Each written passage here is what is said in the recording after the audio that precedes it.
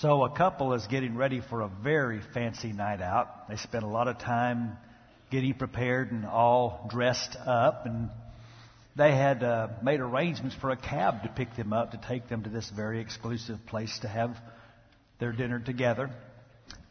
And so they got their clothes on. They got everything ready. They put the cat out. The cab showed up in front of the house. And as they were opening the door, the cat ran back in. Well, they didn't want to keep the cab waiting and lose their ride, but they didn't want the cat to be in the house because they knew they were going to be gone a long time.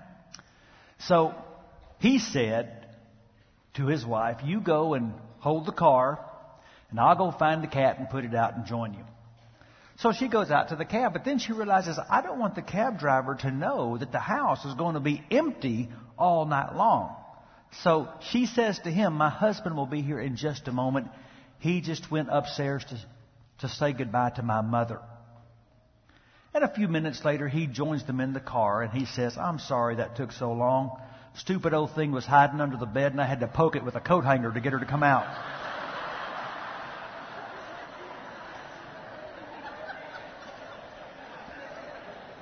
You see, it's not always easy to get somebody to move. But that's why we need to stay open to the calls of God.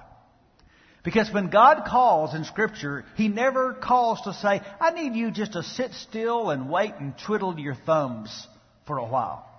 God calls us because He has something for us to do. There's always a purpose for His calls, even though we can't always see clearly what that purpose is in the moment. But when we step out in faith, when we pick up the phone, and when we live in obedience, we are always able to look back and say, "I'm so glad God called in time." And so we're studying what it means to be called of God. And we've seen the call to Abraham and the call to Moses. And this morning we're going to study the call to Esther. So find your Bibles, and let me help you find Esther. Right in the middle of your Bible, there's this real big book called the Psalms. And right in front of it is a real big book called Job. And right in front of Job is a small book called Esther. Find Esther and find chapter 4. Because we're going to look at her amazing call in just a moment. But let me set the context. This is in a period that was called the captivity. The people of God had been unfaithful. They had been conquered by the Babylonians, and they had been taken east to the land of Babylon. For 70 years they had been captives. But when the Babylonians were conquered by the Persians, the Jews were allowed to go back to their homeland, and many chose to do so. But some had become so acclimated to life in Persia that they stayed. Now the king of Persia at this time was a man named Xerxes. And Xerxes loved a good party. He was the most powerful man in the world, and he called all of his royal governors in for a big party at his capital, and the party lasted for 6 months. That's a party. And then he decides to have a 7-day after-party. And during this time, rather inebriated, he decides to call out his wife Vashti to show off her beauty to all of his officials. It probably was not a very noble and decent thing for him to do. And she declined. Well, this infuriated the king and his nobles, who thought, "We can't have the word getting out through all the kingdom that women don't have to obey their husbands." And so they give him the counsel to depose Vashti. She is banished. But now he has no queen. And so the officials give him this advice: call all of your 127 provinces, have them all send the best looking virgin to the capital. And they have their version of American Idol. And it's the job of all these girls to doll themselves up and impress the king. And whoever makes the best impression will be the new queen. One of the virgins picked was a Jewish girl named Esther. She was an orphan. Her mom and dad had died. They had chosen not to go back to the homeland. We don't know why. So she still lives in Persia. She's been adopted by her cousin Mordecai, who is a high-ranking official for the king. When Esther is chosen, and by the way, this was against her will, Mordecai says, "Don't tell them your ethnicity. Don't let them know you're a Jew." But God's favor was on her, and she was clearly beloved by all those who were preparing for the big pageant. And at the end of a year, Esther is chosen to be the new queen. Now, right here, we have to deal with something that's hard to believe. That there has ever been a culture in history where men were so superficial that middle-aged men would get rid of their first wife to impress their peers with their young new second wife. I can't believe men have ever been that shallow. But that's what the story is asking us to believe. One of Xerxes' most important counselors was a man named Haman. He was a descendant of a people that had long been Israel's enemy. Haman is an egomaniac, and when he walks by, he wants people to bow. And most will, but Mordecai won't. He bows only to Yahweh, the God of Israel. And this infuriates Haman, and he overreacts and says, I don't just want to wipe out Mordecai, I want to wipe out all the Jews that have been the enemies of my people for centuries. And through a series of deceptive manipulations, he gets Xerxes to sign this edict that on a specific date in the future, all the Jews are fair game to be annihilated. Mordecai finds out about this. And he's distraught, and all the Jews are distraught. And by the way, let me tell you what's going on here. Satan is simply using Haman as his tool to try to disrupt God's plan. Because God had said all the way back in Genesis, through Abraham's descendants, I'm going to send a deliverer and a redeemer that's going to undo everything that Satan ruined at the fall. And so Satan is thinking, if I kill off the people of God, then the deliverer of God can't be born.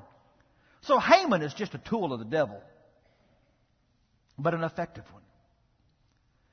The interesting thing is that Esther doesn't even know this is going on. All over the nation, her people are tearing their clothes, putting on sackcloth, mourning and fasting, and she doesn't even know. She's protected and insulated in the palace, living the pampered life. Mordecai's at the king's gate in mourning, and she finds out why he's wearing these terrible clothes. She sends him some good clothes and says, find out why he's so unhappy. And that's where we pick up our story. Chapter 4, verse 7. She sends her aide Hathach, and Mordecai told him everything that had happened to him, including the exact amount of money Haman had promised to pay into the royal treasury for the destruction of the Jews. He also gave him a copy of the text of the edict for their annihilation, which had been published in Susa, to show to Esther and explain it to her. And he told him to urge her to go into the king's presence, to beg for mercy and plead with him for her people. See, up to this point, Mordecai has told Esther to hide her ethnicity. But now he says, this is the time, Esther. This is your moment. Let him know that his favorite is a Jew.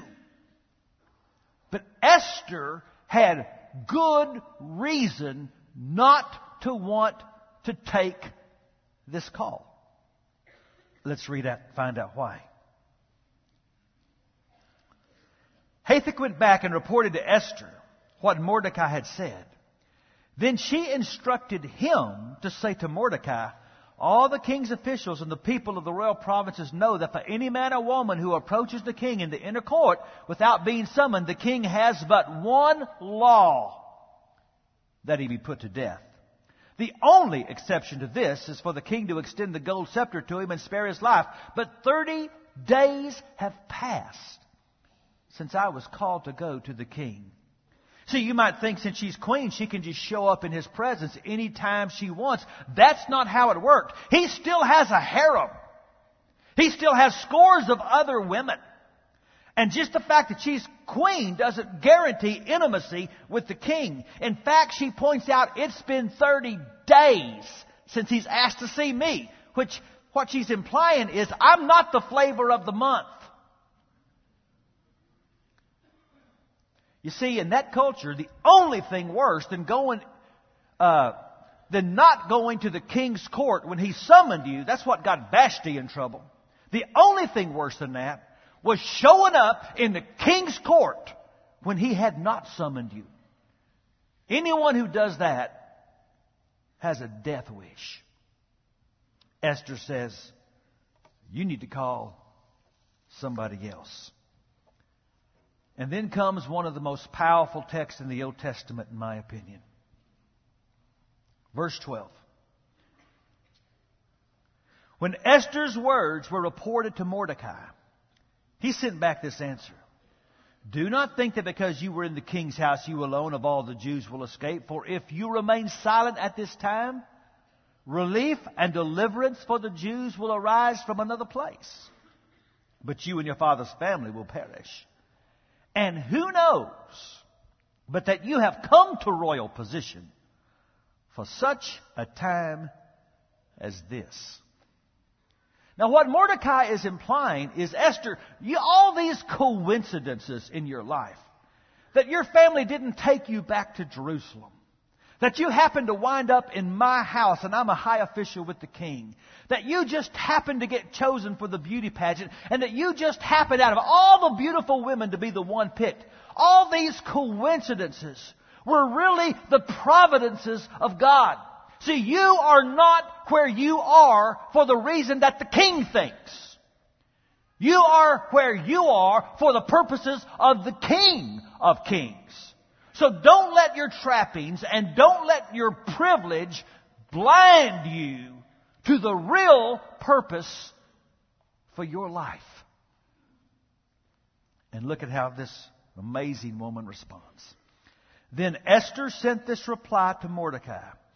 Go gather together all the Jews who are in Susa and fast for me. Do not eat or drink for 3 days, night or day. I and my maids will fast as you do. When this is done, I will go to the king, even though it is against the law.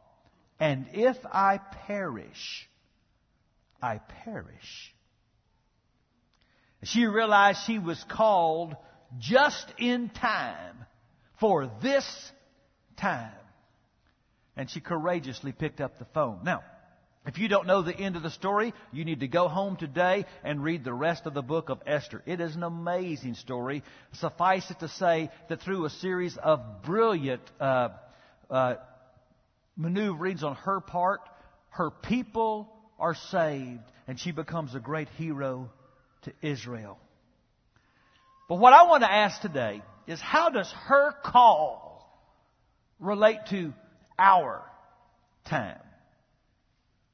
See, I believe we were made to live life with purpose. That to be fully alive and not just collecting paychecks and cutting the grass till we die. We need to live on mission. I think there is a hunger deep inside every man and woman to have a reason to be alive. You might remember an advertisement several years ago. In the first scene, this little baby's being born, and his proud daddy says, we're going to name him Stanley, and someday he's going to be president of the United States. In the second scene, you see him getting married, and the father of the bride says, I know you want to go to medical school, but I want you to join the family business. In the third scene, you see him and his wife at some exclusive resort. They have clearly made a lot of money, and they have lived a sweet life. And in the last scene, you see a preacher over a casket saying Stanley was one of the most beloved members here at Shady Nook Rest Home. He was our best gym run player, and a few people knew he had lower cholesterol than anybody else. And in the last scene, you hear these words. Isn't it sad to live your whole life and never make a ripple and never rock a boat? Join the Peace Corps. They understand. We were made to live for a reason. And here's what happens. Life needs a purpose. And if you don't find a legitimate one, you will quickly embrace a substitute. And I think that is one of the chief warnings of the book of Esther. And I want you to write this down. Her story warns us, beware the seduction of the default mission. What do I mean by that? The default mission is the place your life drifts to if you put it on autopilot. If you fail to live for the mission for which you were created, your life will drift to another mission, a default mission. And often you don't even realize you've gone there. It's like the story I heard of the two guys, they're old men, and they're in Walmart. And their carts run into each other, and the first one says, "Oh, I'm sorry, I'm looking for my wife. I wasn't paying attention to where I was going." And the second old man says, "That's funny, I'm looking for my wife too." And the first man says, "Well, maybe I can help you find her. What's she look like?" And the second guy says, "Well, she's 27, she's tall, got long red hair, blue eyes, she's beautiful." "What does your wife look like?" First guy says, "It doesn't matter, let's go find your wife." It is so easy for us to get off mission and onto a default mission that is not the reason for which we were made. You see, Xerxes had a mission. God gave him a kingdom to rule. That was his mission, to be just and fair and govern wisely. But he drifted into a default mission to see how he could seek his own pleasure and throw a bigger party than the last one. Haman had a mission, to be a wise and decent and noble counselor to help his king govern fairly all the peoples of the earth. But he drifted to a default mission called image projection. Esther had a default mission she could have sold out for. She could have lived the rest of her life as eye candy, which, by the way, is what the world tells beautiful women they're made for. Just be eye candy on the arm of the most powerful man in the world and live in ease and comfort and never even have to know about the sufferings and the injustice that go on the streets. The Bible is full of warnings about the default mission. Jesus said a man had a really good year. He couldn't even put all his crop in his barn. What an obvious call to mission. Take all the excess that you don't even need and go share it with the poor. But he drifted to a default mission. I'll build bigger barns. And I'll throw a big party. And the Bible called him a fool. What's your default mission? Where does your life drift when you stop thinking and living intentionally? I guess I've had several, but I know I had one I really wrestled with as a young man. Because I felt a call early in my life to be a preacher. It's the first thing I remember ever feeling called to be. But I also saw how churches treated preachers when I was a boy. They were typically underpaid, constantly criticized, and fired every 2 years. And I wasn't going to let that be my life. So when I went to ACU, I don't know if many of you know this, I was not a Bible major. I was a speech major. Both of my degrees are in communication. You know why? Because I wasn't going to put my life in the hands of a fickle church.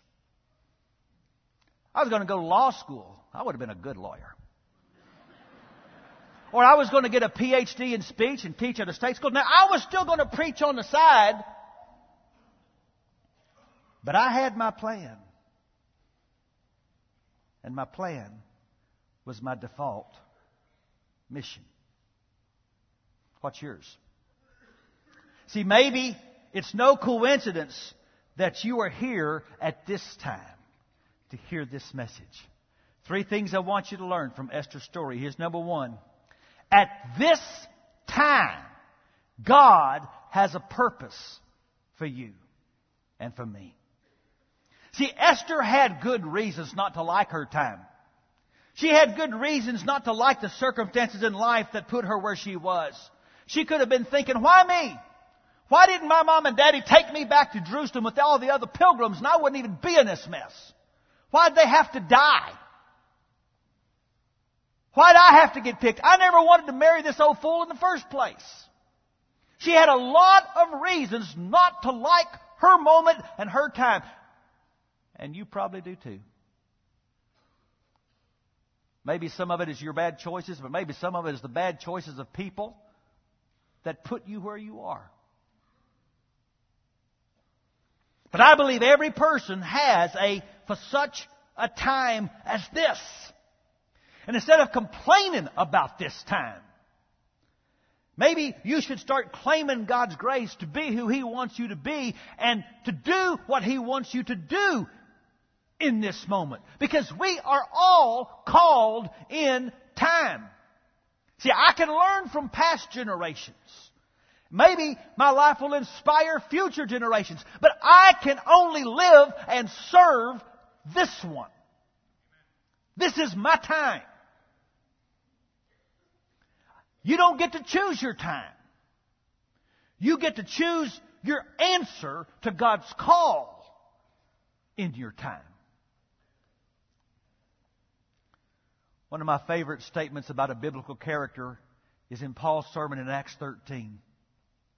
And he says, "For when David had served God's purpose in his own generation, he fell asleep."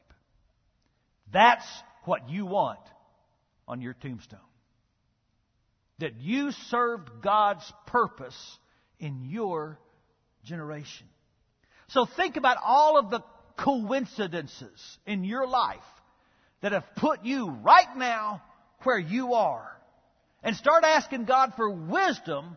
How can you discern your purpose for this time? I've gotten a lot of emails from people in the last few weeks who've been impressed by God through the preaching of these sermons on calling. Last week, for example, Debbie Franklin came and told me that God has been calling her. And Debbie's had a tough past, including a failed marriage and health issues.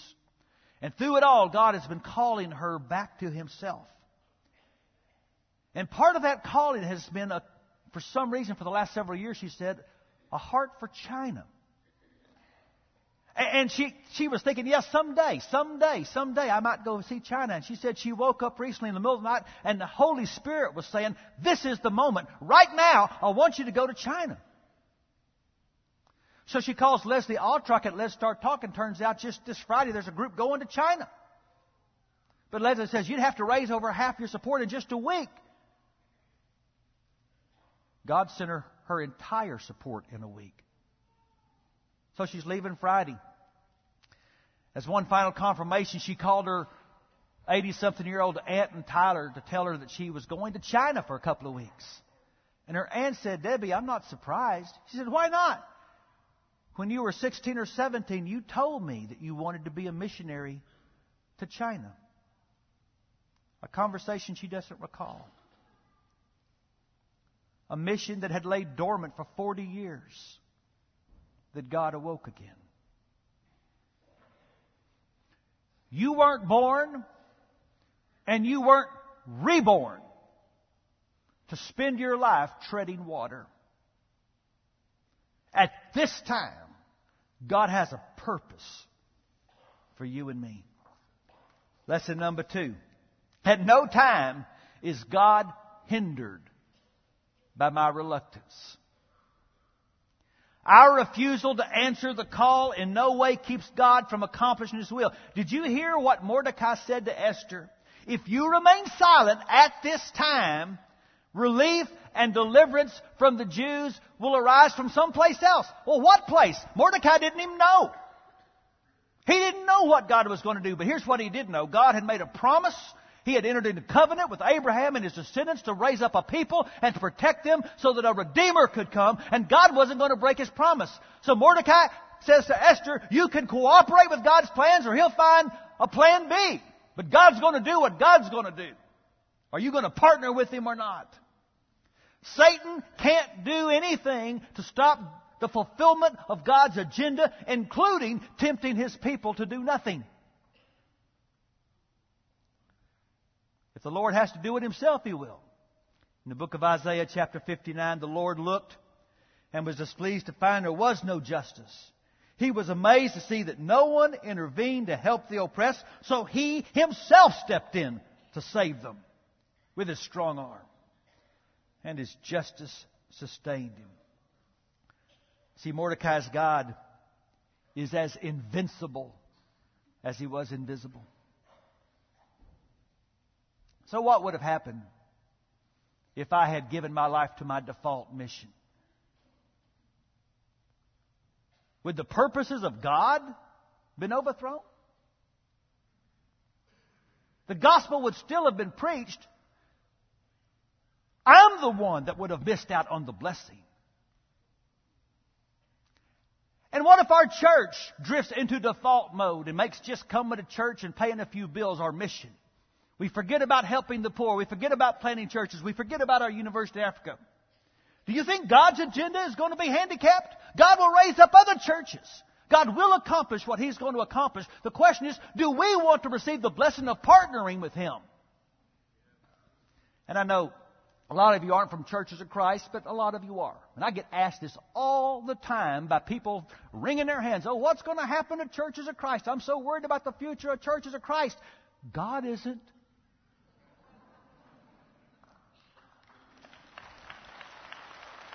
We are some of God's people. We have never been the sum of God's people.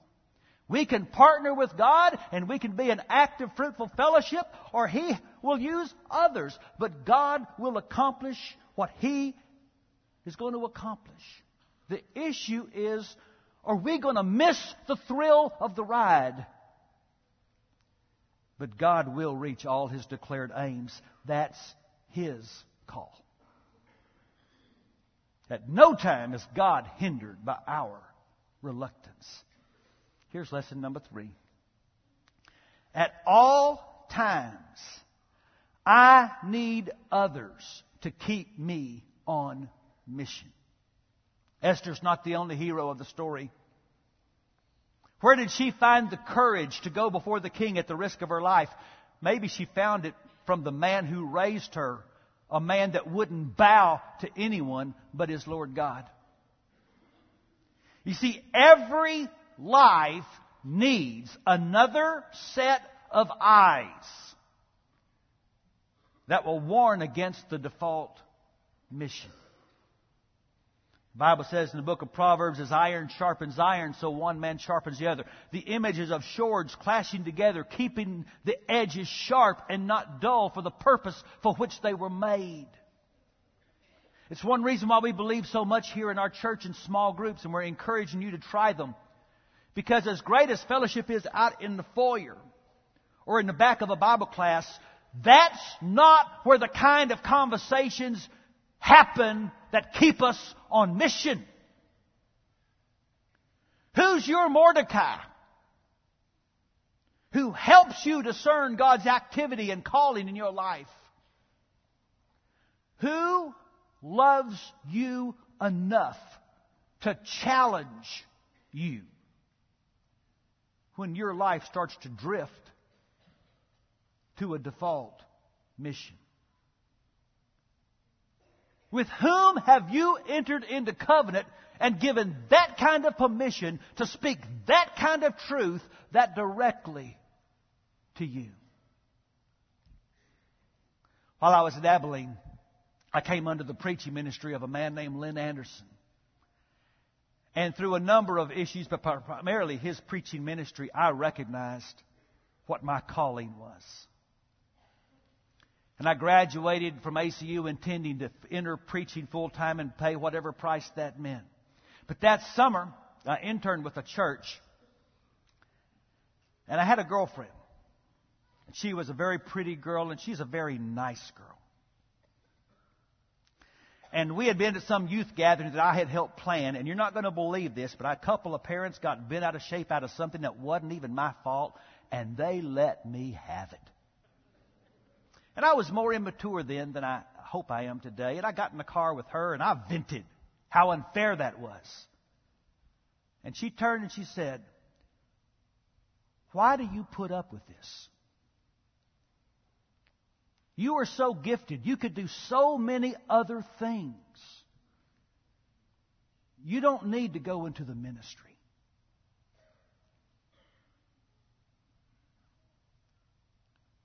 And I knew then,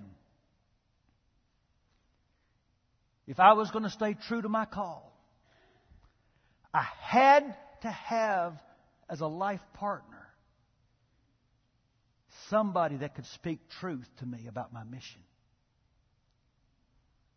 Not long after that, we broke up. About a year later, I met another really beautiful, sharp, wonderful woman named Jamie. And let me tell you something about my wife. For almost 30 years, every time I've started to drift, God has used her to kick me in the tail. Now, you don't think tail kicking is a spiritual gift, but I'm here to tell you, my wife has the spiritual gift of tail kicking. And you need to be thankful for that. Sometimes it is hard in the moment to see your default mission. But a Spirit-filled friend or partner will spot it every time. You know why? Because every time the default mission will avoid the cross. Every time. The default mission will always take you away from the cross. The default mission, if you turned it into a movie, the title would be Mission Not So Difficult. But nobody goes to see a movie called Mission Not So Difficult. God's mission will always call you to face the possibility of death. It did for Jesus. You see, He had a default mission. His default mission was to get a crown without a cross. And Satan knew it. Turn stones to bread. Why should you be hungry? You want kingdoms? I can give you kingdoms. The default mission for Jesus was to avoid the cross. He told His disciples one time, I must go to Jerusalem. I must be betrayed at the hands of men, and they will crucify me. And Peter pulled him aside and said, don't talk like that. And Jesus turned and said, get behind me, Satan. Because He heard articulated in Peter's mouth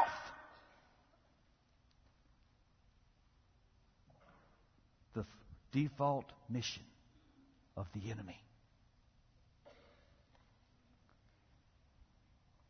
Any call on your life that guarantees no risk and no sacrifice and no possibility of suffering is a call from the wrong prince. See, difficult times are often the best times to pick up the phone and recommit to your calling. And so, this past year, Lynn Anderson, one of my mentors, contracted cancer, lung cancer. And he's been very near death this past year. And he's still in a battle.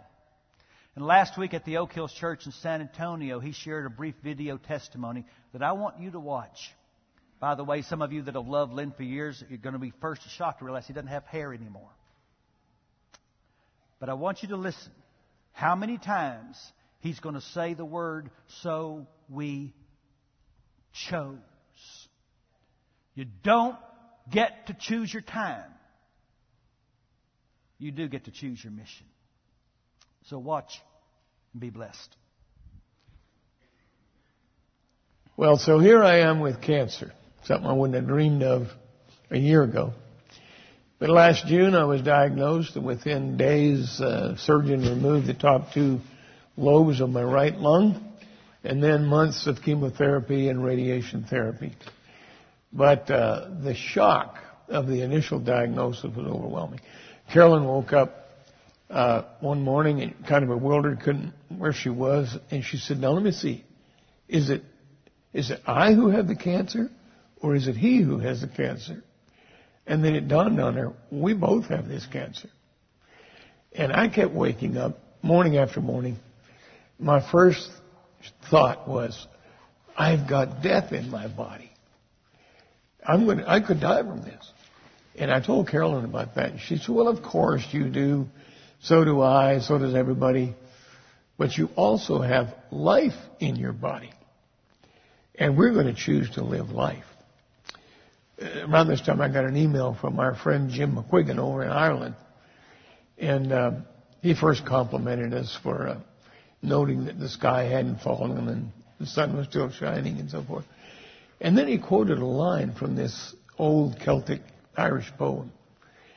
The greatest sin of all is to call a green leaf gray. So we've chosen to live in the green leaf. We're going to get up every morning, do our very best to pay attention to the graces that God keeps pouring into our lives. And we're not going to let the golden moments of living be robbed from us by the possibility of dying. And we told a lot of our friends, this last 8 months has not been easy. But it's still been the most blessed 8 months of our lives on many fronts. For example, our marriage and our family life has grown more intimate by fathoms. And then there's the knowledge that people all over the globe are praying for us. That's reassuring. When I get where, and sometimes I get where I can't pray, I know the prayers of other people are carrying me along. It's wonderful. And then, of course, out of all of this, we've learned a couple of big lessons. Lesson number one, suffering isn't all bad. In fact, there's a lot of good in it, and we actually suffer on behalf of others and to the glory of God, if we choose to. When we face suffering with grace and with that sense of His abiding presence through all of it, we lend enormous encouragement to people, other people who are suffering. And suffering even makes us more conscious of the suffering of others, our suffering. It sensitizes us to them more. Carolyn and I can't think of one valid reason why we should be exempt from something like this when millions of other people are suffering. I think it was Rabbi Abraham Heschel who said, the man who has never suffered, what does he know anyway? I like that line. And the second big lesson we learn is that death is not the ultimate tragedy. For example, God may choose to separate this disease from me. Or He may choose to separate me from this disease. Either way is a win-win. Because again, as my friend Jim McQuiggan says, Brother Lynn, death is highly overrated, highly overrated. And so we choose to live in the green leaf. God bless you one and all.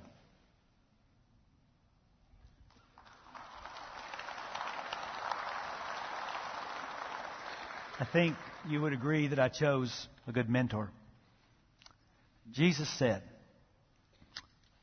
if anyone would come after me, he must deny himself and take up his cross and follow me. For whoever wants to save his life will lose it. But whoever loses his life for me will save it.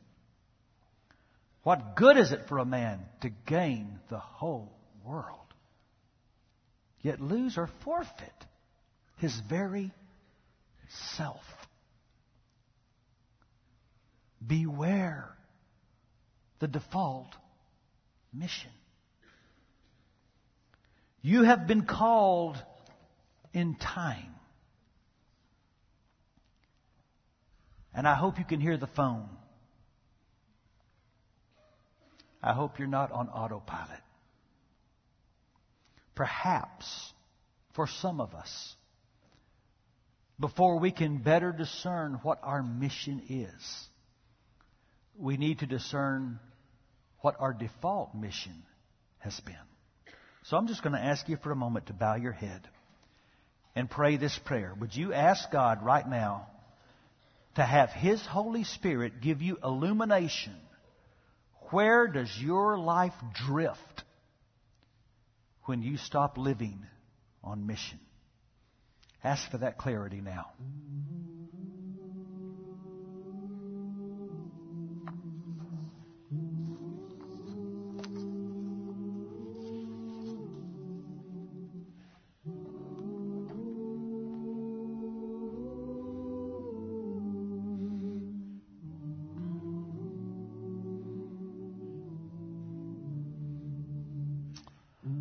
Oh God,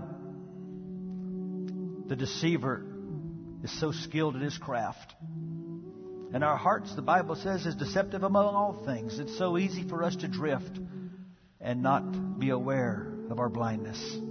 So illuminate us now. May your Spirit make it clear that we want only to get closer to Jesus. Amen. Let's sing. I am mine, no more. I am mine, no more. I've been bought with blood. I am mine, no more. Amen. I'm going to ask you all to stand. We're going to sing another song. And as we encourage each other by singing to each other and to God, I'm going to offer you a chance to come forward right now if you would like to be baptized into Jesus. Let's pray.